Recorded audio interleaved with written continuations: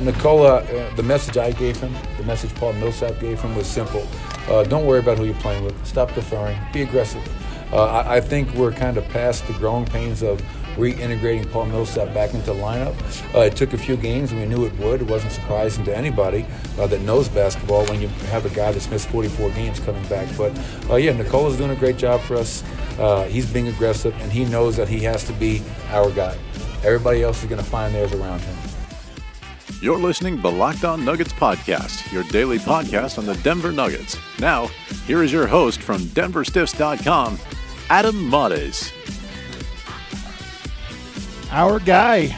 There it is. It's Nuggets Nation. Malone talking about Nikola Jokic and sort of the transformation over the last week or so that has taken place. And I think this was a big week for the Nuggets, a much needed big week for them. Want to get into all of that in today's show, talking a little bit about the Kings game, a little bit about the Lakers game since those happened over the weekend. All the good stuff happens over weekends when we're not doing shows. It's happened all year long. I don't know what it is. The Nuggets are like a boring Monday through Friday team and an exciting Saturday and Sunday team. But got to get onto all that. Then I'm going to look at some of the big picture stuff from the last two games because, quite frankly, this Kings game I don't think was all that interesting. Lakers game had a lot of interesting stuff, but mostly want to look at some of the big picture because I do feel like this is a turning point of the season, kind of a pivot point, I should say, not a turning point, a pivot point, because the Nuggets finish up some road games. They go on the road now, or some home games. They go on the road now to take the Lakers, which is going to be a very meaningful game. They come back for Detroit, and then, of course, they go on their season-long 7-game road trip against some tough opponents. But before I get into all of that, I have to start off today's show by talking about our event today, the Denver Stiffs event, our charity drive. I need to come up with a name for it. You guys could send me submissions on Twitter about what we should call this because we want to make it an annual event. But you all, listeners of the show, readers at DenverStiffs.com, helped us send over 350 kids and their families, kids who are battling cancer, to go watch the Denver Nuggets play today at Pepsi Center for this day game. And it was an incredible event, guys. Our goal, when I met with the Nuggets, a month and a half, 2 months ago, I said, our goal is going to be to raise enough to send 50 kids. Let's do that. And then, as we talked about it, I said, okay, we're going to call our goal 150, but 50 is our secret goal. But we'll aim for the stars here. We not only raised enough to send 350 kids, which was basically everybody that Hope Kids could handle. Like, not in our wildest dreams did we think our first year we were going to be able to get it going this well, this quickly. We sent all of the kids in Hope Kids that were able to go. And on top of that, we raised almost another $3,500. So it was like $7,000 all told went towards this event. And just an incredible thing today to get to see all the kids showing up an hour and a half early to watch the Nuggets warm up. Some real big Nuggets fans in the group, and it was just great. I mean, when I talk about this event, and I really thank everybody that got involved for this, I think sometimes when you hear something, kids battling cancer, this is, that sounds like a good cause. I mean, we're really talking about families of kids aged 2 years old in some cases, teenagers in some cases, and everything in between that are in the most literal sense facing life or death situations and battling for their lives. And you think about, I've got 2 kids of my own, a 3-year-old and a 1-year-old. I just can't even fathom what some of these families are going through and just kind of the bravery and toughness that these kids possess to kind of go through these battles. So, there's a lot of great charities and a lot of good things out there, but I really like that we picked this one because I seeing today all of the families that showed up and just hearing some of the stories of the different things that they've been going through. There's one kid I met, Alex, Hugo and Alex. Hugo's the father, Alex the son. Been flying to Philadelphia to get treatments, these T-cell treatments that is like experimental because he's had leukemia. He's 10 years old. He's had leukemia since he was 5. Diehard Denver Nuggets fan, saw him in the game, like up cheering like for the entire game. But he's basically spent half his life. He was diagnosed when he was 5. He's 10 years old now, and has spent half of his life battling leukemia. And they're at a point now where a little bit of desperation, they have to try an experimental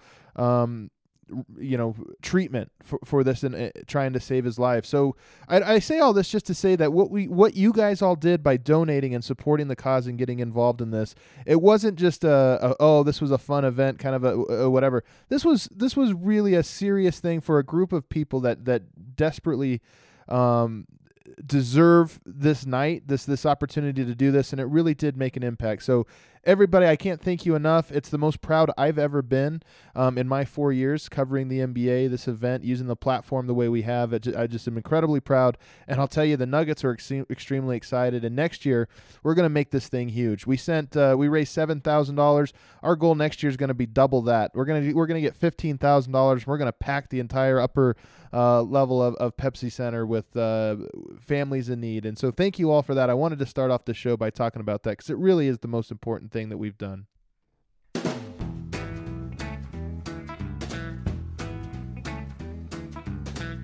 On to basketball.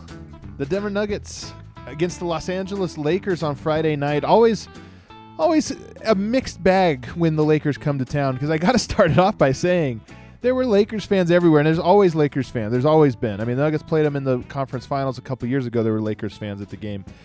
Lakers fans in Denver suck. If you are a Lakers fan and you're in Denver, or if you have relatives who are Lakers fans in Denver, you absolutely need to have a sit down with them and talk about it, because there is nothing lamer in the world than having no connection to the Los Angeles and being a Laker fan.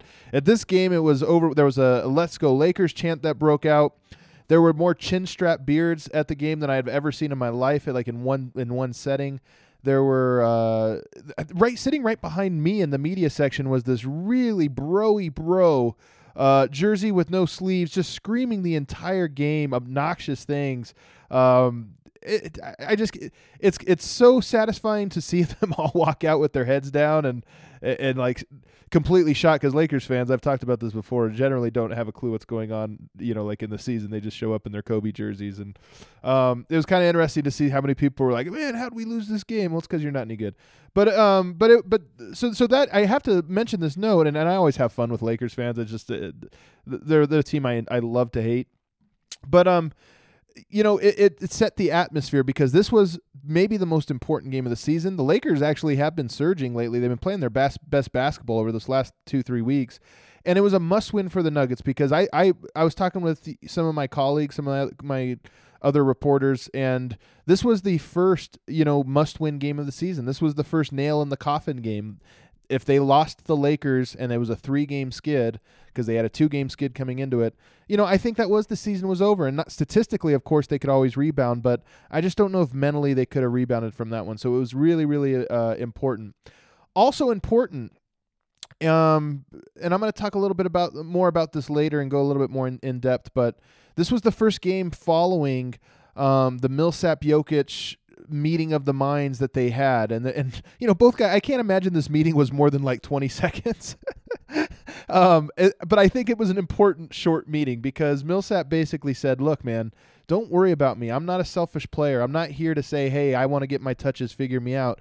Millsap sat on the bench for 4 months. He saw the month of February where Jokic led the team and off on the offensive end, and just how great that offense can be when it gets going. And I think Millsap having that little meeting and just saying, look, don't worry about me. Don't think because I'm an all-star I feel like I have to be the guy. You're the guy. And I think Millsap, in no uncertain terms, really put it out there. You are the guy. You are our team, and we need you to play aggressively and assertively, and just not, tell me where to go. Don't look at me and try to figure me out. Just tell me what you want me to do. And I think that more than anything has just completely changed Nikola Jokic over the last 2 games. Now, it's a small sample size, and it's against 2 teams who are not in the playoffs, the Lakers and the Kings. The Kings especially are not even a basketball team, quite frankly.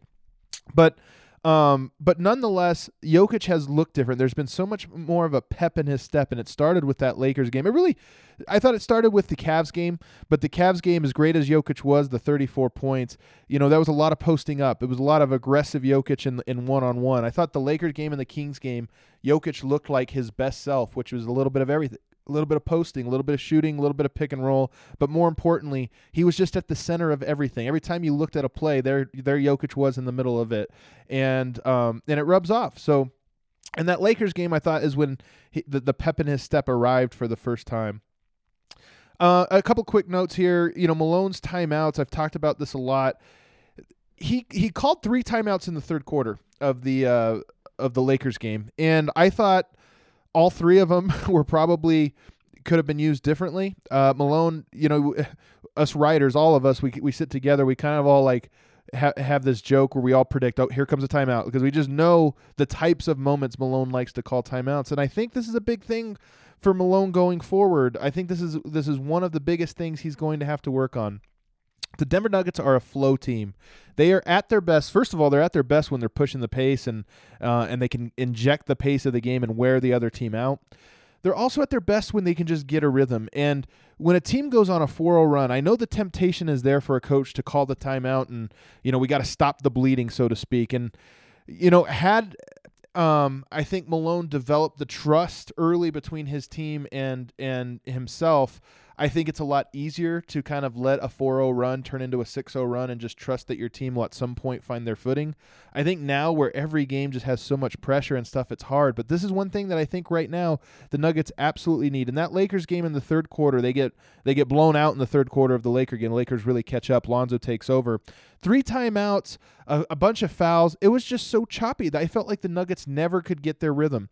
In the fourth quarter, they did get their rhythm, and honest to God, I think part of the reason was because Malone didn't have any timeouts to use. He knew he had to save one for the end of the game, so he only had one basically for like non-clutch time situations, and that just allowed the game to get flowing. And again, I think the Nuggets are best at that. So it's become a thing where Malone has been going to those early timeouts as sort of and I think it's almost as much for him as anything, because we all know Malone really runs hot. His blood pressure gets up, and I think sometimes he calls a timeout for him to calm down because he gets so furious about a mistake that the team made.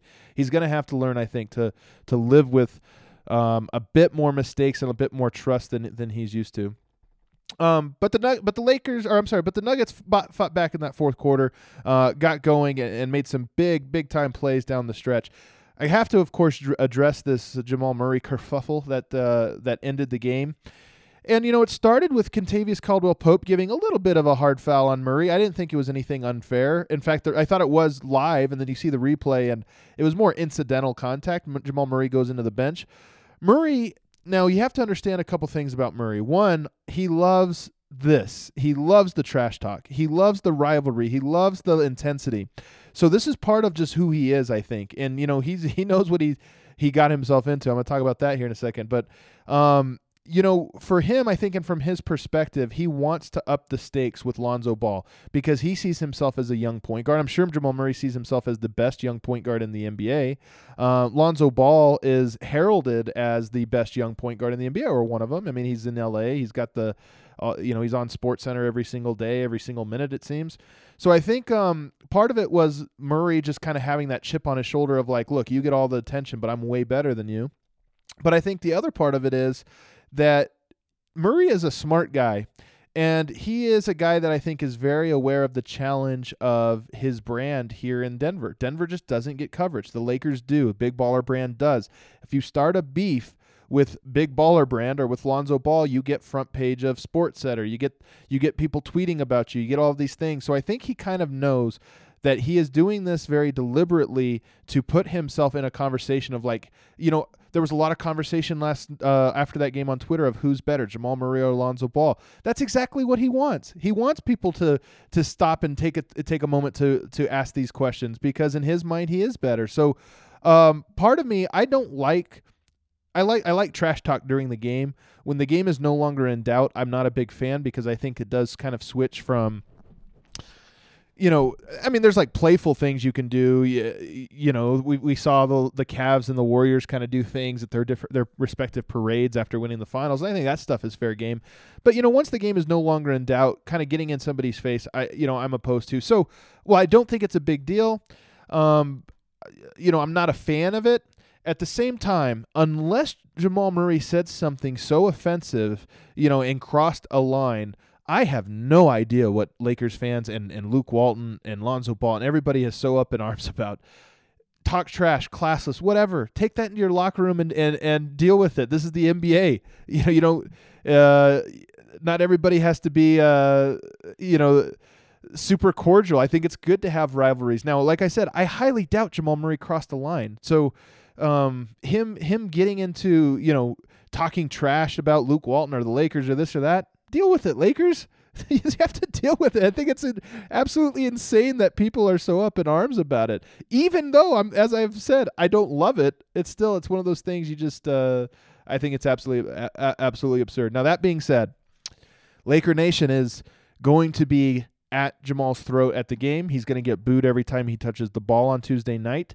I think the Lakers players are going to be running a little hot in that game and will be a little bit more testy than usual. I think there might even be a hard foul or two on him. Jamal Murray has put the pressure on himself to come out and have a huge game on Tuesday night because the Laker game in Denver was important. This Laker game on the road is just as important. The Nuggets are in the 10th seed right now.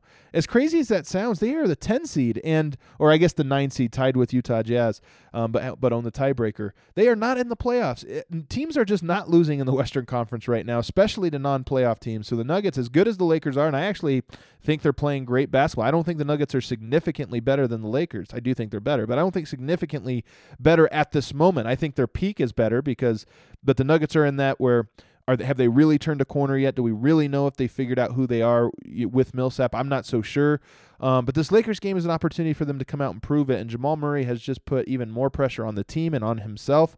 And I will say, I think Jamal Murray knew that, and I think he is ready for it. He's wired that way. He is that dude, and I think I'm curious to see what happened. I'm not going to guarantee he comes out and has a big night, but I would not at all be surprised if 21-year-old Jamal Murray thrived off of the boos that are coming for him in this game and had a good game. So he better, or else, I think I think it can kind of change the dynamic and the momentum that the Nuggets have built over the last two games. But I think he'll be ready.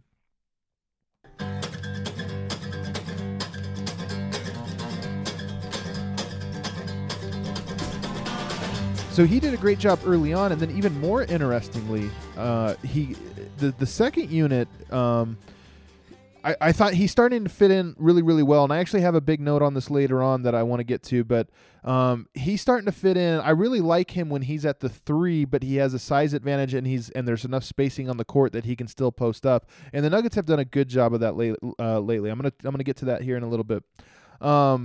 The Nuggets, I think, needed a win against a terrible team like this. This almost works as a scrimmage, and I just think the Nuggets needed that. The Kings kind of play into their hands, so it allowed them to get comfortable. And as I said, Jokic's confidence through the roof. I think Millsap figuring things out. Jamal Murray, who's actually also been a little bit in a slump, given a low-pressure situation. Trey Lyles looked good tonight, 14 points, 8 rebounds, 3 assists, and he's been in a huge slump. So I think the Nuggets just needed a game like this. And then 38 assists, you guys, that's pretty uncommon for a team to get that many assists. So the ball really was popping all night long, and it wasn't just, I always say this, Jokic sets the tone, and when the Nuggets play through Jokic in those first 6 minutes, I just feel like it becomes contagious. Well, they did that tonight. They actually didn't knock down their shots early on. They won by 30. They should have won by 40. In the first quarter, in the first 6 minutes, I felt like they should have been up 10 or 15 points. They had so many wide open looks that just didn't go down. But eventually, of course, they found their footing. They stuck to the game plan and got it. 38 assists was huge. And again, I think the Nuggets needed a game like this to get their footing. Now on to some of the big picture notes. I talked about the comment from Paul Millsap and how he has handed the reins on offense to Jokic and just given him his blessing to say, be yourself, just whatever you want. And I think it's not just about, a lot of people keep saying Jokic needs to be aggressive, and I keep saying that's not the right word, and I stand by this. I think Jokic wants to play within the flow of the offense, and it's very hard to be aggressive. I think people, aggressive to me means you're looking for your shot or you're looking to attack or this or that. Playing within the flow of the offense is letting the game come to you and being opportunistic. And this is why, when Denver's not playing smart, I don't think it makes a ton of sense for Jokic to be aggressive. What he needs to be is this sort of on-court leader. And, much has been made about Jokic's ability to be a leader, and there's different types of leaders. I don't know that Jokic at the moment is anywhere close to being able to be in the locker room, let's all have a meeting and I'm going to speak up or timeout or this or that. But when he's on the court, I always compare him to Peyton Manning, as Peyton Manning kind of calls the plays at the scrimmage line and makes reads and just tells it. He's the general on the court where he's telling telling everybody, or on the field, I guess, for football, he's telling everybody where to be. I think Jokic has really been that over the last 2 games. I wrote an article on Denver Stiffs that you really should check out. If you enjoy the show, I go even more in depth in my article with video examples on denverstiffs.com, but I showed some examples of Jokic kind of ordering people around the court. And this is things that he's done on occasion, but he really hasn't done with Paul Millsap on the court. And I think he's finally comfortable just saying, hey, Paul, get out of here. Go over there. Go set a screen in the corner for this guy. I'm going to work a pick and roll over here. Of course, he doesn't say that much, but when there was a specific example where Millsap was posting up and he told him to get out of the way. And it's just little things like that. That's... maybe I think some people are calling this aggressive. That's why I said a week ago I think it's a semantics article, because I think we're talking about the same thing, but the phrase, I'm a writer, the words are important to me. So it's not so much about like, oh, Millsap's in the way, I'm just going to take the ball and go dribble and try to score right now. It's more about the assertiveness of saying, hey, I'm running the show. You need to be over here. You need to be over here. We're going to run this action right now. And I think he's done a great job of that over the last 2 games. I'm so curious to see if they continue to do that this year. And this is why, and I have to take a little bit of responsibility for this as an analyst. I learned some stuff all of the time at covering the NBA. We put a lot on Malone, and I think it's fair. I think I've been fair to Malone more often than not. Even if I'm wrong, I feel like I'm fair to him. One of the things that we look at how a team plays, and we'll often say, well, why is Malone having them play this way? And one of the things I think we fail to realize is that it's not always about what the coach draws up. It's also about the relationship between players. And I feel like what's changed over this last week is the relationship between Millsap and Jokic, where Jokic has probably felt like he knows better than Millsap, and rightfully so. I think Jokic knows better than everybody besides maybe 3 or 4 players in the NBA, just in terms of understanding how to get the shots that he thinks the team needs. And I think Millsap being willing to do that, but nobody had really cleared the air about it. And that's why I think we blame coaching, we blame all the scheme and all this different stuff. I think at least a portion of this was that the dynamic between Millsap and Jokic needed to pass this certain barrier that they have now passed, or at least I think that they have passed, knock on wood. So now that barrier is cleared, all of a sudden we're starting to see the Nuggets look like what we always thought they could be, at least over the last 2 games. In this Kings game, it wasn't a lot of offensive rebounding. It wasn't a lot of fast break points. They score 130 in the half court, a 124 offensive rating in half court plays, according to cleaningtheglass.com. It's just an absurd number. A good team gets 108. 124 is absolutely absurd. They just come down in the half court, execute, and get wide open looks. And like I said, it could have been a lot worse. They missed some shots early on. Jokic is so confident right now in his 3-point shot. I'm going to write an article this week, and I'm going to tease it a little bit here. A lot of my analysis of Nikola Jokic, other than the basketball stuff, the personality stuff and his mind, I project some of my stuff, my own psychology, if you will, onto him, because I really do think from watching him and being around him, and I think I get good reads on people. I think that's one of my skills in life. I really get the sense that he has a lot of my same personality traits, and I'm going to write about this more in depth, but his confidence in his shot, I don't think it's a coincidence that the month of February his shot was falling so well. I don't think it's a coincidence that in January it was not. His confidence is tied to his buy-in. And now that the team is playing the way that he believes in, and he's kind of in a comfort zone, I don't think it's a coincidence that he went 4 for 4 tonight and has shot the ball well in the month of February over the last 2 games. So I don't think these things are a coincidence. He's confident in his shot. He's confident in his post-up game. He's being a lot more aggressive in his post-up game. And he's back to making super quick reads with his passing. Tonight, my favorite pass, there was a bunch of good ones. I think everybody liked the tornado pass. I liked the give and go between him and Murray at the second player, the second score of the game, because that's Jokic at his best. What makes Jokic is his ability to make a great read in like 1/10 of a millisecond. It's incredible how quickly he can. And that was one where he grabbed the ball, went into a shooting motion, drew the defender, and immediately dropped a wraparound pass to Murray for a wide open layup. And in real time, it happened so quickly that you just think. And it wasn't like he saw the pass before. He just was reacting. He went into a shot, saw the pass was a better option, and called the audible. This is when I think he's at his best, and these plays just don't seem to happen as much when he's not in a comfort zone. The game is coming more naturally to him. I want to talk about Paul Millsap, and I've already alluded to it, but I cannot tell you how impressive it is for Paul Millsap to give up control to Nikola Jokic. I know a lot of people on the internet look and say, well, it's so clear Jokic is the better player and we need to do this.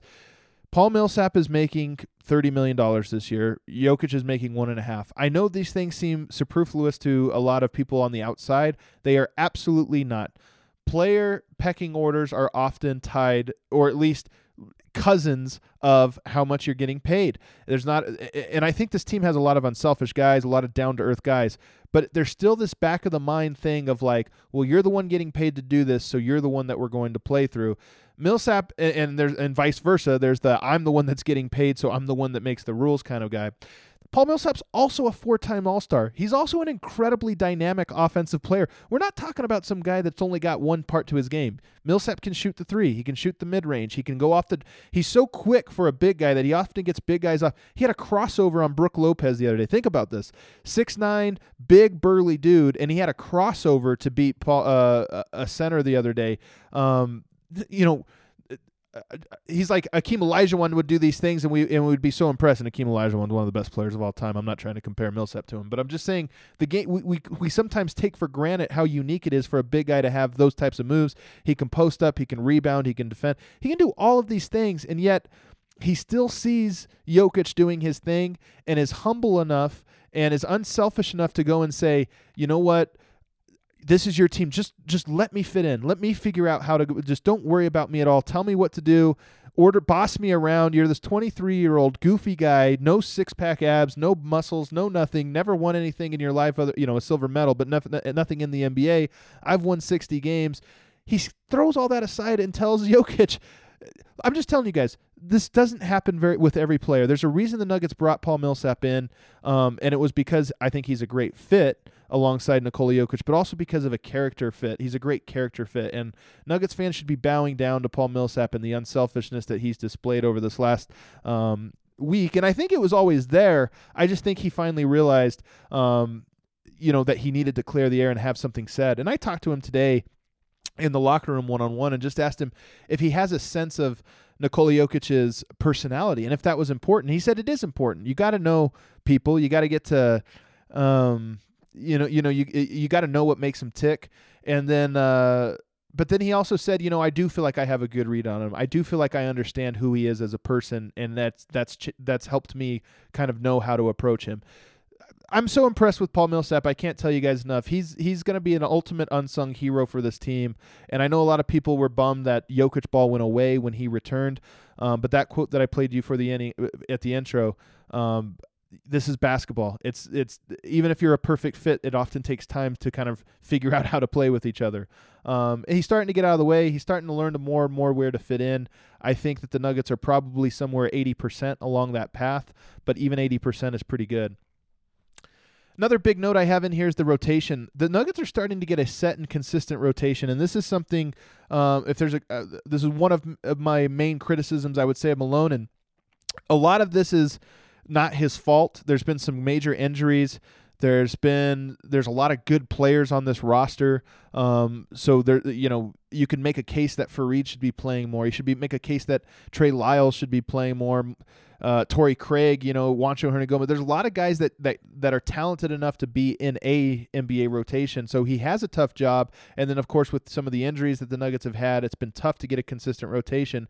But there's also been a lot of shooting himself in the foot. I'm talking about Malone here, shooting himself in the foot with how much experimentation he's been having with what's been mostly a consistent roster for 3 seasons, really 2 seasons. I think that the Nuggets over the last 5-6 games, really since Millsap came back, are starting to zero in on basically 2 rotations, but it's consistent enough that the Nuggets kind of know when their minutes are going to be. And that is, of course, that Jokic plays the first 9 or 10 minutes of the first quarter. He starts alongside Wilson Chandler and Paul Millsap, and eventually he plays alongside Will Barton and more of a stretchy lineup. If it's a big team, as it was tonight and as it's been, I think, against the Lakers, Mason Plumlee will come in first rather than Will Barton, and they'll continue to play big. But again, it's not so much about that lineup's not as good as the other one. It's not, but going against a big, it's really against a team that plays too big. It's really more about Plumlee getting out of the way and the team continuing to play through Jokic, and I think the team has found that balance. So the Nuggets have found some consistency in their lineup and in their rotations, and I hope that maintains for the next 16, 17 games, whatever it is, before heading into the playoffs, because I think that as much as anything can help the team develop and figure out who they are. And that second unit, I actually like this. I alluded to it earlier. Barton, who kind of plays point guard even alongside Devin Harris. Devin Harris plays a little bit more. They're kind of a perfect 1-2 punch at the guard position, because Barton takes on pick and roll duties. I think a lot of times we think whoever runs the pick and roll with the ball in their hand is the quote unquote point guard. But Devin Harris is there to kind of reset things and let Barton play off ball. Even though Barton brings the ball up, runs the pick and roll, makes a lot of the plays, Devin Harris is there in case you need somebody to kind of get the Nuggets organized and set. So I think they play off each other very well. Wilson Chandler at the 3, Trey Lyles at the 4, and Mason Plumlee at the 5. What I like about this, their spacing on the court. Barton, Devin Harris, Wilson, and Lyles can all shoot. None of those guys, other than Barton, none of those guys are elite three-point shooters, but they're all good three-point shooters. Good enough that they're going to have somebody get a hand up. And Barton is 6'6", Wilson Chandler 6'8", Lyles 6'10". That's a lot of height. So you have, even though I don't think it's a great defensive lineup, Barton is a minus, Lyles is a minus, Devin Harris a minus as a 2. Even though it's not a great defensive lineup, there's length there that you can work with. And then offensively, there's length that Lyles and Wilson often get mismatches with this lineup for one-on-one. The second unit that unit right there plays very differently than the first unit. The first unit's ball movement and everybody touching the ball. This one's a little bit more one-on-one-y. Guys kind of trying to take their guy off the dribble or in the post or whatever, or even in just, straight spread pick and roll with not a lot of off-ball action. But it still works, and I think the Nuggets are kind of onto something. I don't think by the way, those are the 9 guys, so that's a 9-man rotation I just pointed out. The starters plus those 5 as the second unit. Those are the guys I think should be playing. I don't think Malik Beasley should be in the rotation. Torrey Craig, maybe you could slot him in for Wilson here or there if you want to get a little bit more defensive. You slide him in for Devin Harris, Devin Harris. So, but other than that, I don't think there's anybody else that should be playing. So I kind of like where the Nuggets are at with the rotation. Lastly, some quick notes here.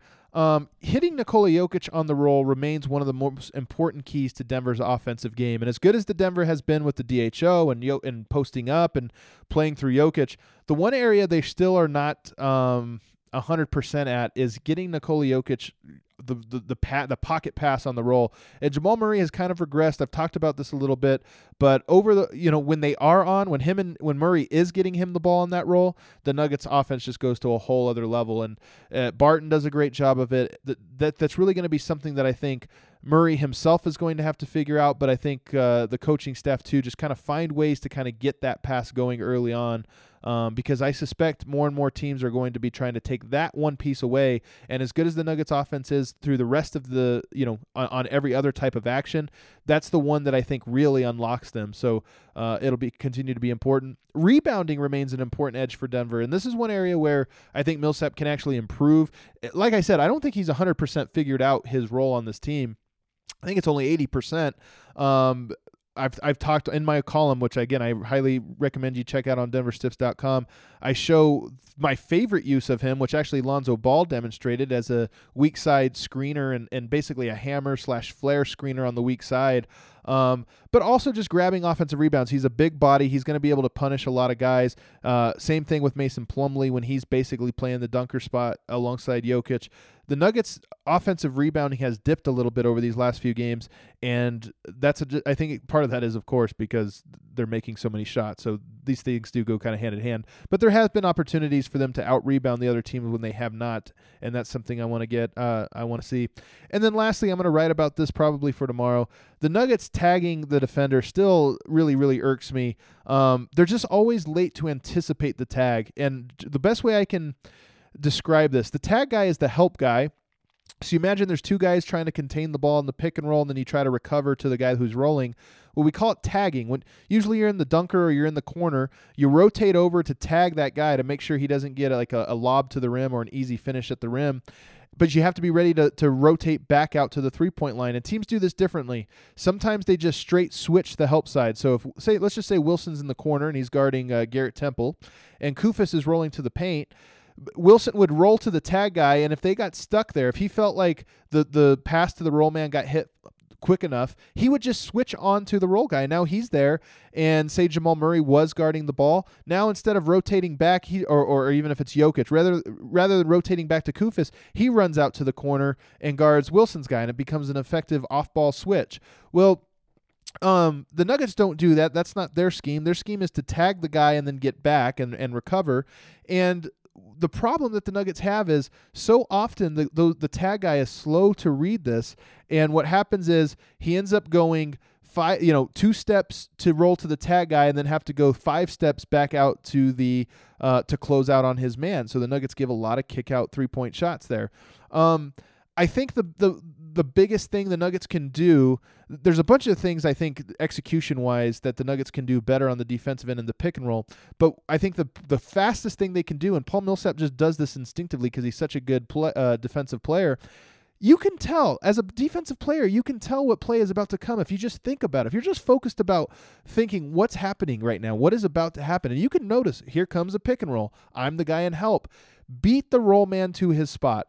In other words, instead of waiting for that pass to go to the roll man and then run over to tag, and guys are usually like 1 foot in the paint, 1 foot out, instead anticipate it. You know that guy is about to roll, get into tag position, full on in the paint. You get 3 seconds in the paint. Fully commit to that early, and then if the ball handler throws the skip passes LeBron James is very, very good at, your closeout is only one direction. And the reason this is important, if you have to go 10 yards in one direction versus 5 yards in one and 5 yards back, you're always faster going the one direction. Even though the distance is the same, it's just faster to go in one direction. So if you're early to the tag, then you only have to close out one way. Gary Harris, not long enough to close out, if you're a step slow, but he is quick enough to know that if he's early into the tag, all he has to do is sprint out at the shooter and run him off the line. The Nuggets really struggle with that, and it just blows my mind how much they struggle with that very thing, and that's why the Nuggets are so susceptible to kickouts. That's it for today, guys. A little extra long because, as I said, I thought there were a lot of notes from these games, so there was some stuff I thought needed to be covered. But the Nuggets head in on Tuesday to a huge game against the Lakers, and after the home game against Detroit, it really does become the final stretch for Denver. They're out of the playoffs, but I think trending in the right direction, and a win against the Lakers, I think, will go a long way to kind of boosting them for this long road trip. Thanks so much for listening, everybody. I'll be back tomorrow with a brand new episode. Thanks for listening to the Locked On Nuggets podcast. Be sure to subscribe on iTunes and visit us on the web at denverstiffs.com.